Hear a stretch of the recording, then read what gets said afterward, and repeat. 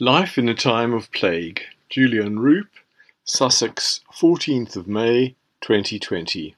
Looking back on a life of classic car auctions. I wake up to a beautiful morning after a bitterly cold night that plunged us to below zero. The frost-silvered roof of the stables and the whitened lawn are a fast-melting memory of just how quickly the temperatures can drop here, even in May. There is ice on the horses' water buckets, and I think how lucky the man lost on Ashdown Forest is, home safe. He would not have done well out for 2 nights in cold like this. It has been the coldest night in Northern Ireland since 1982, at -5. But the weather forecast for today here in Sussex is good, with rising warmth and the promise of a warm weekend ahead. There is much to be grateful for. I have 4 days to go to my 70th birthday, and I feel well. It will be no small victory to reach it. The trick will be to keep going, to find a way of getting back out there without risking everything. The news from far-off New Zealand is good. They have lifted the lockdown, and barbers report queues for haircuts round the block. Their brilliant Prime Minister, Jacinda Ardern, gets plaudits for the leadership of her country of 5 million people, who've lost just 21 citizens from COVID-19. It may be the country of the long white cloud, but there is just a small shadow over the island nation today, so different from our own island nation, struggling to find a way of getting back to work and life safely.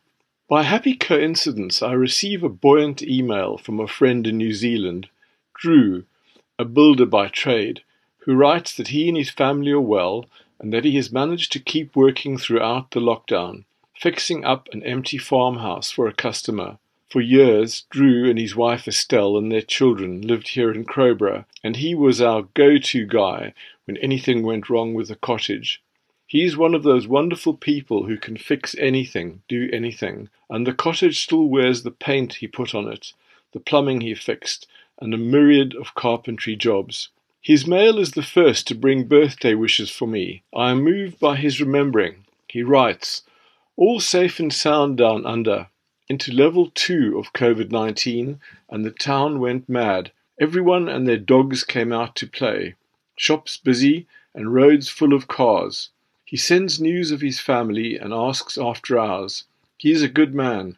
By a strange coincidence, I receive another email from New Zealand earlier this week from a man seeking a Spitfire engine. He read a story of mine for H&H Classics, which sold one of the legendary aircraft engines recently, and he asks if I might help him to source another. I put him in touch with Damien, head of sales at H&H Classics, who will be just the man to help him find one. Damien has an encyclopedic knowledge of the classic car world, which touches on classic boats and planes too. His network is astonishing. I have been fortunate to have had contact with the endlessly fascinating classic car world since 1987, when I began consulting for Robert Brooks at Christie's Classic Car Department. When interviewing me for the job, he asked how much I knew about classic cars. I paused for a moment thinking, should I tell him the truth, or try to pretend that I did know something about cars? Wisely, I opted for honesty, and admitted that I was a horseman first and last, and that I knew nothing about cars. His face fell, and I can remember his answer to this day. In a rather frustrated voice that I grew to know so well, he said, "Well, that is a great start. Can you tell a story?" It was the beginning of a relationship that lasted for 28 years, only ending in 2015 when he decided to sell Bonhams, the international fine art auction house he expanded hugely, and for whom I worked as Director of Press and Marketing for many years. I bear the scars and recall the bouquets to this day. The first car whose sale I promoted, and which still sticks in my mind, was the Kellner-bodied ex-Briggs Cunningham Bugatti Royale, one of just 6 in the world, which was sold at the Royal Albert Hall in London after a photo shoot at Pebble Beach in California. This monster car, the length of a London bus, with a dancing elephant on its 6-foot-tall bonnet, nearly got stuck in the service entrance to this prestigious sale venue in London. And Jamie Knight, another stalwart of the classic car world and an all-round good egg, managed to jimmy the door lintel off to get the car in with a quarter of an inch to spare on either side. It sold for £5.5 million in one of the glitziest auctions of 1987. The buyer was a Swedish property tycoon named Hans Tulin, who had to sell the car later when his empire collapsed. On the night of the car auction in London, I helped Richard Harley, Tulin's agent, who had bid on his behalf, out of the Albert Hall discreetly so that he could get back to his hospital bed, as he had recently suffered a heart attack. How he survived the excitements of the auction remain a mystery to me. More recently, on behalf of Simon Hope, the ebullient chairman of H&H Classics, I was involved in the deeply satisfying sale of two Ferraris owned by the late Richard Colton, a 1960 Ferrari 250 GT short wheelbase and a 1967 Ferrari 275 GTB/4. The cars were a legacy Richard gifted to the lifeboat service, the RNLI. Simon sold the cars for $10 million, the single biggest bequest the RNLI has ever received. The money is being used to build lifeboats, the first of which, a Shannon-class boat named the Richard and Caroline Colton, is now based just down the road from us in Hastings. By a happy coincidence, this boat, in whose creation I played a small part, is more than likely to be the one to come to the aid of our son Dominic and his partner Stephanie and their cat Juno aboard their sloop Jupiter if they ever get into trouble off the Kent or Sussex coasts, God forbid. Strange old world, isn't it? Shakespeare said, "The evil that men do lives after them. The good is oft interred with their bones." But Richard and Caroline Colton's generosity lives on after them, saving lives at sea.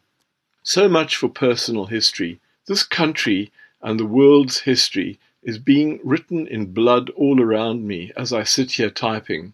The BBC announces that the coronavirus may never go away, according to a warning from the World Health Organization. Speaking at a briefing on Wednesday, WHO Emergencies Director Dr. Mike Ryan warned against trying to predict when the virus would disappear. He added that even if a vaccine is found, controlling the virus will require a massive effort. I can't help but wonder if that massive effort will be forthcoming. There are signs that the line against COVID-19 is no longer holding. Young people that are unlikely to die and are champing at the bit to escape lockdown, slipping away to meet friends and to party as the summer heats up. The police are beginning to struggle, trying to maintain order on the party front. A lassitude has overtaken many older people. Ennui has set in as a result of lockdown, and the COVID-19 threat is losing its power to terrify. It seems that a loss of 60,000 people out of a population of 70 million in the UK is not enough to engender terror or horror. Unlike the Black Death, which at its worst affected virtually every household, the fact that COVID-19 will be around for a long time seems to pass people by. It does not take a genius to predict that when the brake on lockdown is totally removed, there will be an explosion of youthful high spirits, and the effect could have a deadly impact on the older generation. For a group that resented its elders for cutting them off from Europe by voting for Brexit, this may be a harsh revenge. Almost 300,000 people worldwide are reported to have died from coronavirus, and more than 4.3 million cases recorded.